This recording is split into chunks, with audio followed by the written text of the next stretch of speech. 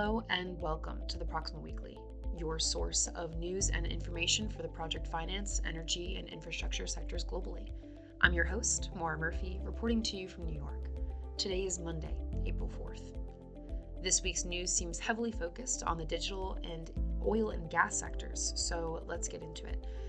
Fiber company Pavlov Media has closed on a preferred equity investment transaction with Macquarie Asset Management. Pavlov Media primarily provides broadband services to multi-dwelling units under bulk agreements with those landlords.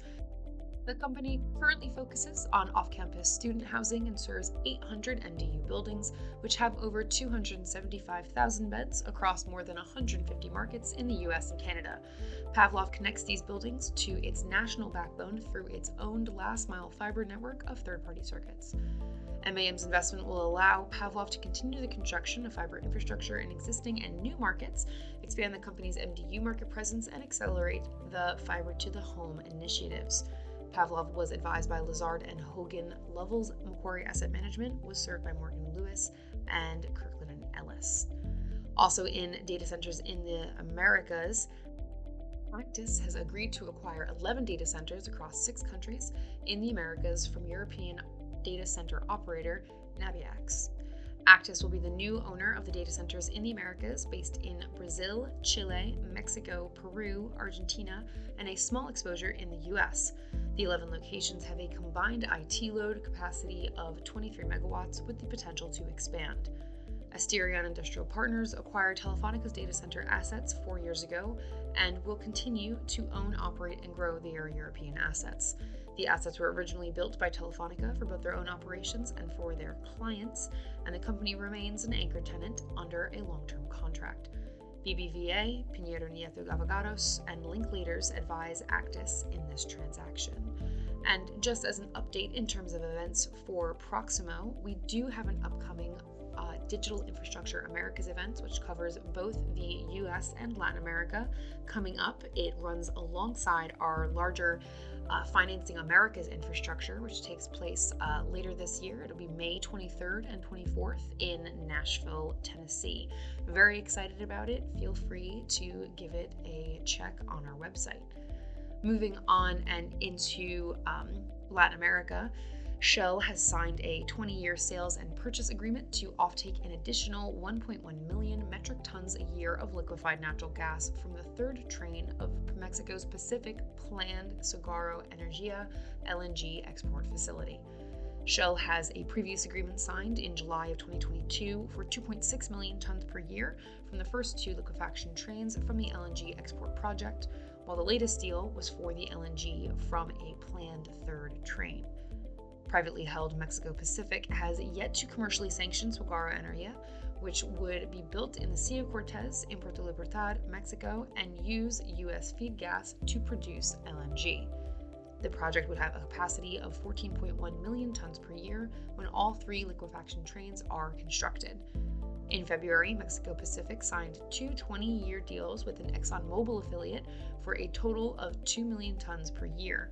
Including the latest Shell deal, Mexico Pacific said it now has long-term agreements covering more than half of the 3-train production capacity.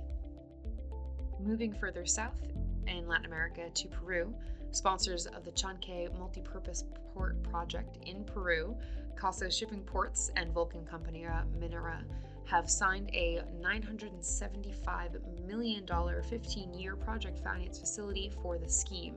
The deal is a pathfinder for Peru, the country's first privately owned port for public use, and like most pathfinders, has had a long gestation since first seeking debt in 2019. The project loan is structured via borrowing vehicle Coso Shipping Ports Chancay Peru and is being provided by Bank of China, Bank of Communications Co., China Misheng Banking Corp., Shanghai Pilot Free Trade Zone Branch, and Shanghai Rural Commercial Bank. The deal includes a highly tailored collateral package covering shares of CSP Chancay in all assets pledged, and accounts pledge, land and concession mortgage, and direct agreements with project contractors. Garrigues Peru, Mayor Brown, and Appleby provided lender counsel, with Holman Fenwick Willen and Payet Ray Cavway Perez Abogados acting for the borrower. Moving from Latin America and into Europe, More details have emerged on the recent Alpen Glasfaser fiber to the home financing in Austria, sponsored by Meridium and Deutsche Telekom subsidiary Magenta Telekom. Aspen Glasfaser will invest €1 billion to connect more than 650,000 Austrian households and businesses to high-speed fiber to the home by end of 2030. Aspen Glasfaser will build the networks, while Magenta Telekom will market the products and services for end customers. Signed on the 17th of March, the debt backing the project totals €417.5 million, split between a €412.5 million 7-year term loan and a €5 million 7-year RCF. The lender lineup comprises UniCredit Bank Austria, who's also the financial advisor, with €105 million take on the term loan, and sole provider of the RCF is KfW IPEX Bank with $100 million. La Banque Postale at $75 million, Erste Group at $50 million, Natixis at $80 million, and Hypo-No Landesbank at €7.5 million. Clifford Chance and Binder Gossing provided lender counsel, and Freshfield Brockhaus Derringer with Wolf Thies acted for the borrower. Moving from Austria to Germany, syndication is in progress for the €4.6 billion financing of FiberCo's fiber-to-the-home network in Germany. We are pulling a lot of fiber this week, according to sources close to the financing. FiberCo is a 50-50 joint between Vodafone and Altice and will roll out the wholesale fiber network at around 7 million households. Around 80% of the rollout will consist of large housing associations in Vodafone's existing hybrid fiber cable network footprint, and the remaining 20% will be outside Vodafone's current customer base.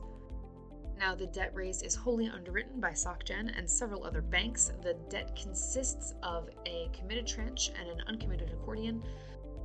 Now, a source did note to our reporter that the committed tranche is in the region of $2 billion less than the $4.6 billion total debt figure, meaning that the committed tranche could be roughly $2.6 billion. The deal is structured as a hard mini-perm with a tenor of between 5 and 7 years. Linklaters is legal advisor to Vodafone, and Allen & Overy is providing lender counsel. SocGen is sole debt advisor to Vodafone. Moving from Europe and into Africa, South Africa's Department of Water and Sanitation is seeking to install renewable energy projects across 19 of its waterworks, buildings, and dams. Expressions of interest are invited from independent power producers to design, build, finance, and operate renewable energy projects. Eligible technologies include floating or ground-mounted PV, hydropower, and wind. Projects can either be standalone or grid-connected. The department, quote, intends to procure new electricity generation capacity from IPP to reduce the ongoing and increasing cost of energy and reliance on electricity from the grid, according to the tender document. Successful projects should be operational for 20 years, and the deadline for submissions is April 18th. Moving from Africa and into our last region for today in Asia Pacific, Saudi Aramco and Chinese partners have agreed to build a $12.2 billion oil refinery and petrochemical project in northeastern China. The project, expected to start in 2026 to meet the country's growing demand for fuel and chemicals, will be in Liaoning's province city of Panjin. It will be Aramco's second major refining petrochemical investment in China and follows the world's top oil exporter, reporting a record profit of $161 billion in 2022. Joint venture Haojin Aramco Petrochemical Company, or HAPCO, will build and operate the complex that will house a 300,000 barrels per day oil refinery with an annual production capacity of 1.65 million tons of ethylene and 2 million tons of paraxylene, state-owned Aramco said. Panjin Jiaxing Industrial Group is also partnering on the project. Construction at the complex will start in the second quarter after product secures the required administrative approvals. Aramco will supply up to 210,000 barrels per day of crude oil as the feedstock for the plant, and state-owned Norinco Group, a Chinese military equipment maker, owns 51% of HAPCO, while Aramco and Panjin Jiaxing holds stakes of 30% and 19%, respectively. Separately, Aramco on Sunday signed a memorandum of understanding with the southern Chinese province of Guangdong to explore cooperation in sectors including energy, finance, research and innovations, according to a post on the provincial government's website.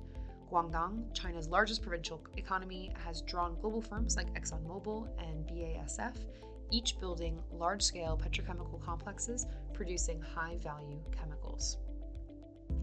And that's it for today.